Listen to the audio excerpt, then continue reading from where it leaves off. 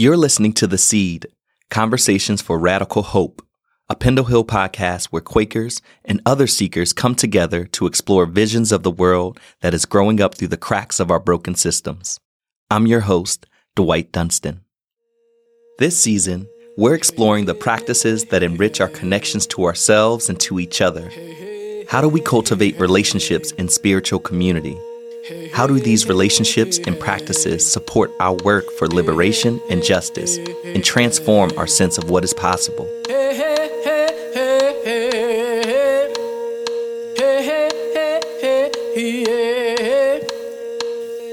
In the morning, I experience time in a way that is not focused on my lifetime as the primary unit. Our guest today is Melchor Quick Hall, a popular educator, writer, and researcher. She is the author of Naming a Transnational Black Feminist Framework, Writing in Darkness, and co-editor with Gwen Kirk of Mapping Gendered Ecologies, Engaging with and Beyond Eco-Womanism and Ecofeminism. Advancing racial equity in education and research, she is executive co-director of the African American Education and Research Organization at Melchor Quick Meeting House, an organization founded by her mother and first teacher, Paula Quick Hall.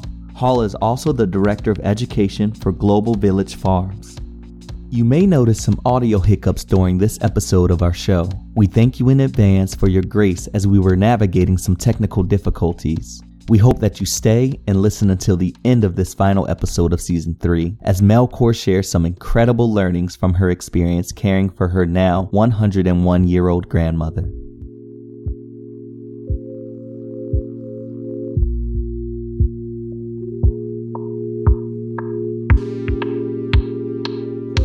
Melchor, thank you so much for being on our third season of The Seed, Conversations for Radical Hope. I am very excited to share space with you, be in conversation with you, be learning from you and alongside you in this time together today. I want to begin our time together in a way that we start our time with all of our guests by just asking you, Melchor, what it's like being you today. I'm anticipating, wondering, curious about this conversation. And also I am listening and looking at a gardening space and thinking about plants in part because of the pre-recording question that was the sound check that has made its way into this moment as well. Yeah, I've been in a few spaces now that have spoken to or used the metaphor of a garden in describing another concept, another theory, another idea. And specifically, we just finished up Continuing Revolution here at Pendle Hill, which is a program for folks 18 to 35. The theme was on abolition, the metaphor of a garden, of planting these new seeds or new ways of thinking about injustice in relation to the prison system and prison industrial complex, and the need to actually plant new seeds and new visions to nurture and to water as we think about transforming this system that has been extractive and destructive and dehumanizing. And I'm curious if in your life, in your sphere of either learning spaces or other spaces that you're connected to, if the metaphor of a garden has showed up for you in any ways or gives you some insight into other parts of your life or other thoughts and ideas that you've interacted with. I am appreciative of the metaphor and the reality of farming and gardening.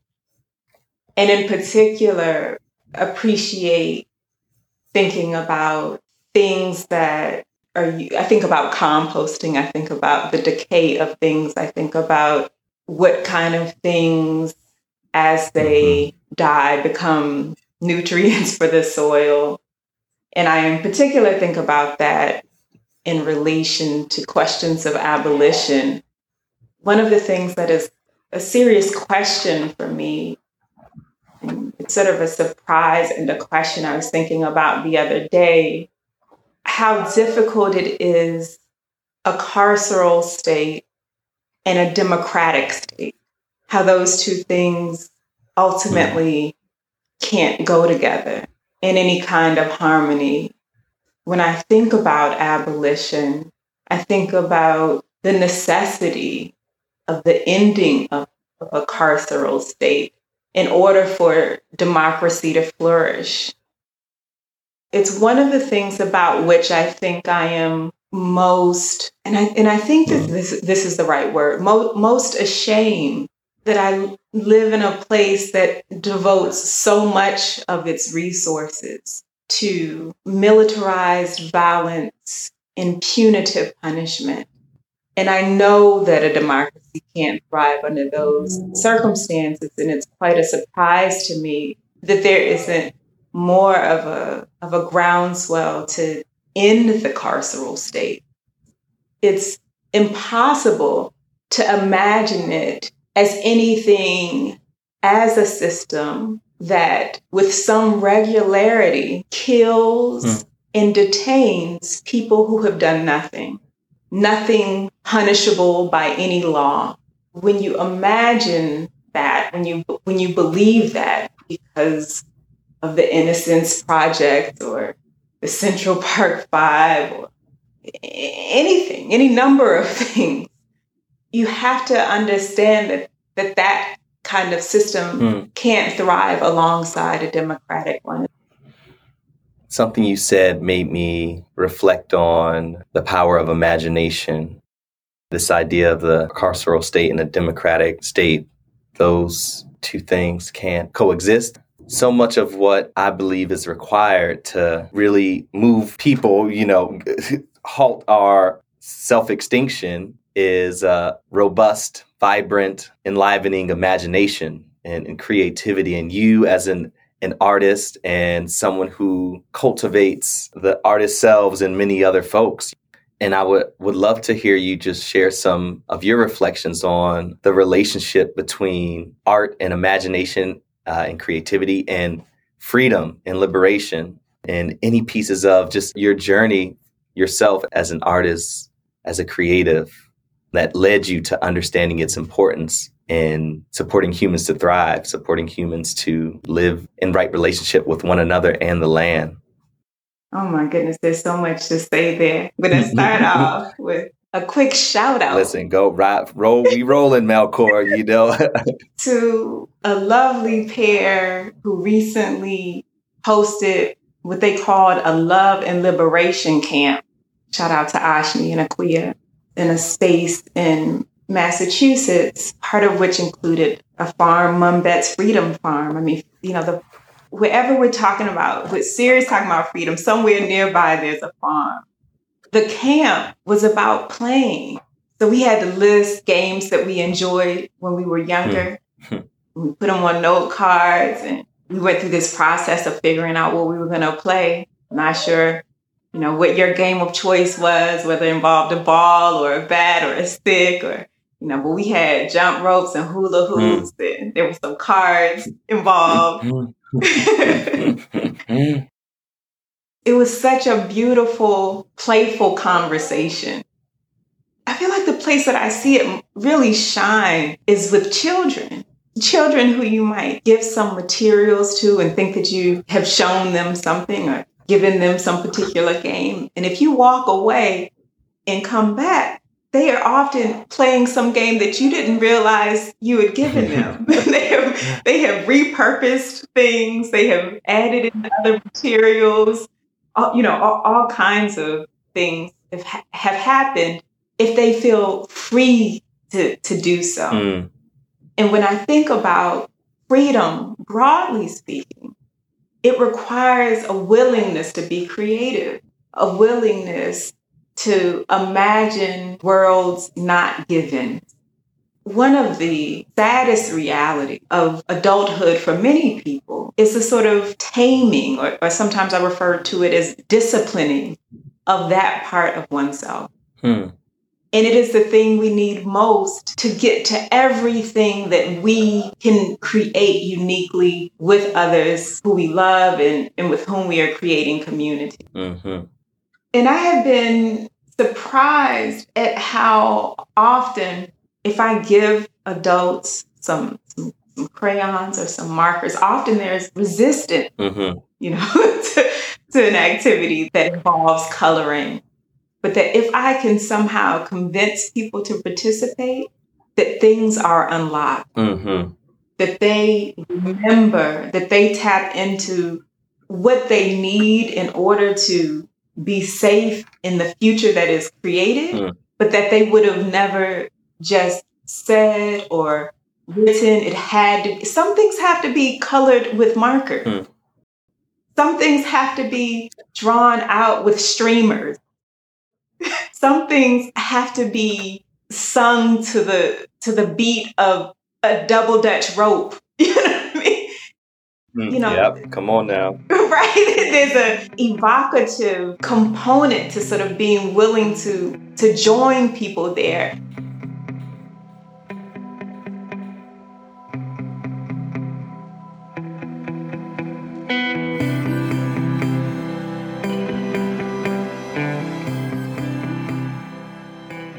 As you yourself think about spirituality, if there's pieces of your spiritual self or whatever word you would use there about that part of you that has hope, that has faith, I'm curious about the things that inspire you or your motor behind moving that way in the world, and anything about your spirituality or spiritual practices that really support you in being grounded.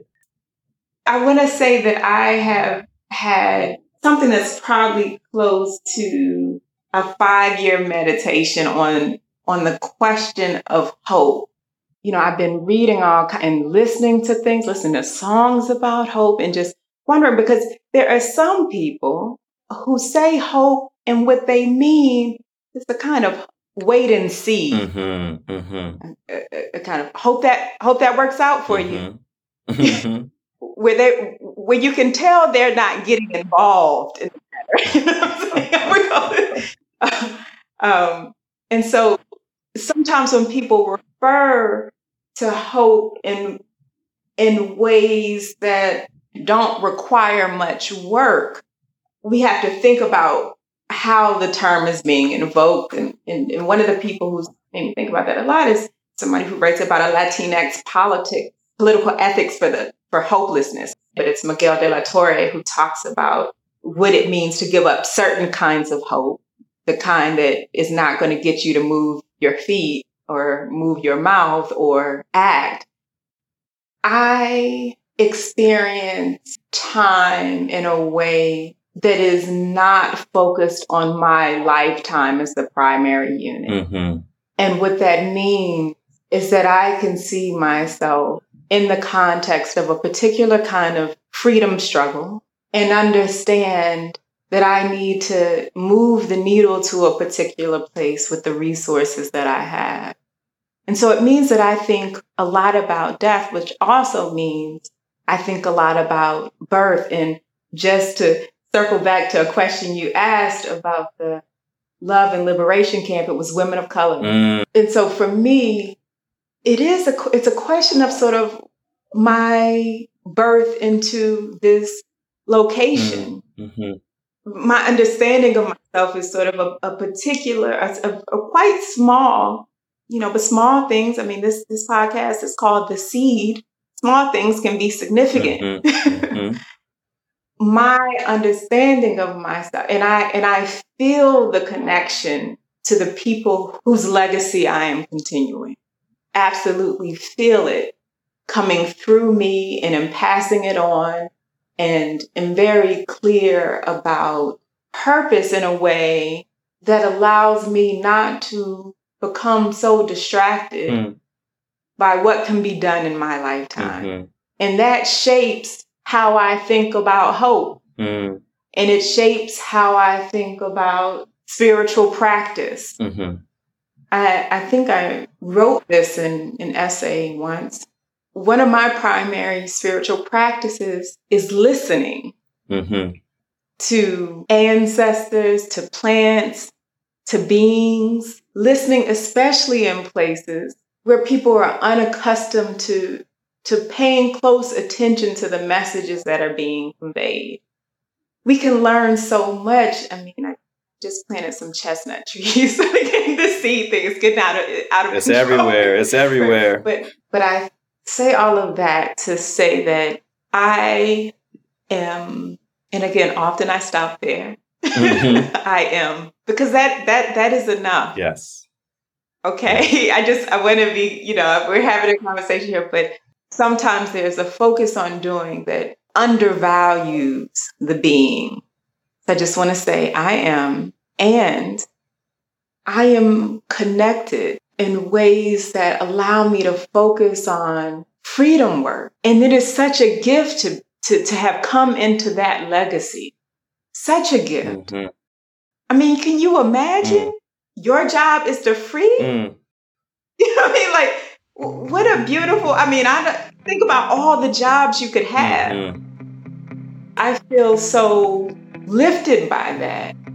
I don't need much else.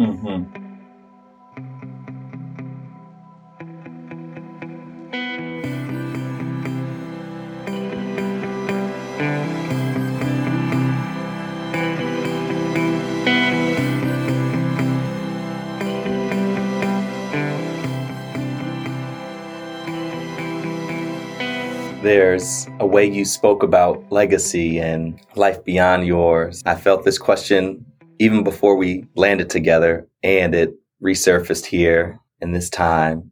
And Melchor, it would be remiss for me as someone who's witnessed this part of your life on this planet, how I see you moving in purpose and intention is in connection to this relationship with your grandmother. The role you have played in having this direct lineage of yours have the highest quality of life on this planet as she can have, being the person responsible for ensuring that. The question that's forming, or it's more of just an opening, as you spoke about life beyond yourself or thinking beyond this moment, just if there's any reflections you want to share on how you think about caring for your grandmother, who's now 99, I believe. Oh no, she's 101, turning 102 in July. Excuse me. My apologies. 101. What a beautiful invitation. What a beautiful ending and beginning. Oh my goodness. There are so many things to say about that relationship with Mrs. Beulah Melchor Quick, whose first name I often write is Mrs. for those who are not raised in a culture that would advise them not to be calling someone of her generation by their first name. I am so honored to have her as my teacher at this point in my life. And she is a teacher who provides lessons about presence. So she has Alzheimer's. There are parts of her that have been fading away. And at first I thought to be somehow worried or scared about death. And then through a kind of accompaniment, I began to I do believe that she actually is not going to die. And I don't mean the body, that is really the least of us, but that what I was having the opportunity to do with her during this period was actually a kind of transference. That this was a one last intensive lesson that would allow for so many different things. One, attention to patience and presence. Often you hear people talking about being present in ways that are very selective. They are attending to their favorite things in the moment and not with some of the more difficult realities. For example, someone waking up at 3 in the morning and thinking that it is 9. Mm-hmm. And even if you say it is 3 in the morning, she will sit down and think that she is getting up and repeat. So you can either flow with the 3 a.m. start, or you can have repeat yourself for the next hour. It has completely shifted my relationship to time, which is exhausting, by the way. Mm-hmm. Completely exhausting. Even that has forced me to think differently about our being, our willingness and openness to napping. Shout out to the people who do siestas. Shout out to the Europeans who go on holiday and put up signs and close down business. Mm-hmm. Part of what makes this such a hard place to care for her, and I'm thinking in the larger society, because I am so very thankful for the smaller communities of people who want to be in communities of care. The reality is that I exist in a country that has relatively little support for elder care as an infrastructure. I mean, I could, and that's not the worst thing alone, but it's that paired with an individualistic culture that assumes that our elders shouldn't be cared for by everyone. I mean, we have the same kind of thinking often when it comes to children, but the sort of, again, the part of the culture that owns much of the media, the whiter patriarchal supremacist part of the culture that acts in those ways gives a deathly blow, a deathly combination of no infrastructure and an individualist sentiment that we should be able to do it on our own, that people crumble under. I mean, it could kill me. And because my life is not really about my life, but it's about some other kind of legacy, I am so committed that I know that if I am going to die doing something, I want it to be this. Freeing my grandmother. Being free with her. Participating in what it means to care in this way, unapologetically, radically, for and with her.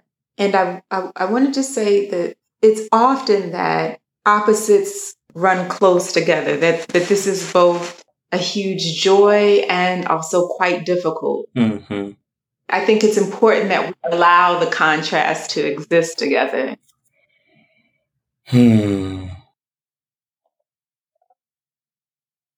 Thank you for sharing. I mean, my heart is just bursting at the expression of love, and love. It's love as I would define it. As we near the end of our time in this format, in this way together, but I want to hold space for any last reflections you want to share, and or we've been offering practices or offerings to our listeners. So it could be a combination of one of those two things, either last words or an offering. Sure, I'm gonna pick a mixture. I'm thinking about mycelium and the connections between roots. Makes me inclined to just shout out Lena, who we both know, and I think is part of how we are connected. Also, I know that the three of us have something in common about our thinking about father legacies. And I'll just say that there without going into a lot about our histories. But I just was thinking about Lena. I want to say that. I want to encourage people to listen and plant. That can mean a whole lot of things. And people can do a whole lot of things. I'm happy with all of those things. To listen and to plant are the two words that come to mind And then also just to say again how deeply grateful I am to have been able to have this conversation with you in particular. It's such a joy, to be able to think through some of these things that I've been meditating on about hope and faith and planting and roots and interbeing. I often think about it with community. So thank you. It's been an honor to be in the space with you and to just, be blessed and showered with your thoughts and your brilliance and your thinking and your vision. I'm thinking of the Ubuntu phrase, Zulu phrase, I am because you are. Yes, I am, you are. What? And so yes. I feel more of me because of you and all of you that you brought here. So I thank you. I thank you. I thank you. And so much love to you. Ashe. Ashe.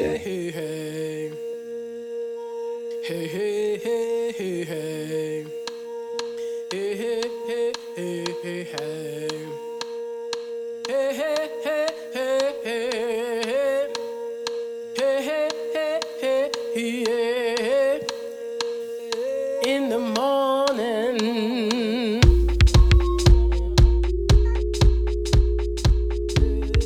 The Seed is a project of Pendle Hill, a Quaker center open to all for spirit-led learning, retreat, and community. We're located in Wallingford, Pennsylvania, on the traditional territory of the Lenni Lenape people. Many of our guests are teachers, leaders, and speakers at Pendle Hill, and we host workshops, retreats, and lectures year-round. To learn more about upcoming programs, visit us at pendlehill.org/learn. This episode was produced and edited by Anna Hill, with production support and advising from Peterson Toscano. Our theme music is the I Rise Project by Reverend Retta Morgan and Bennett Kuhn, produced by Astronautical Records. This project was made possible by the generous support of the Thomas H. and Mary Williams Shoemaker Fund.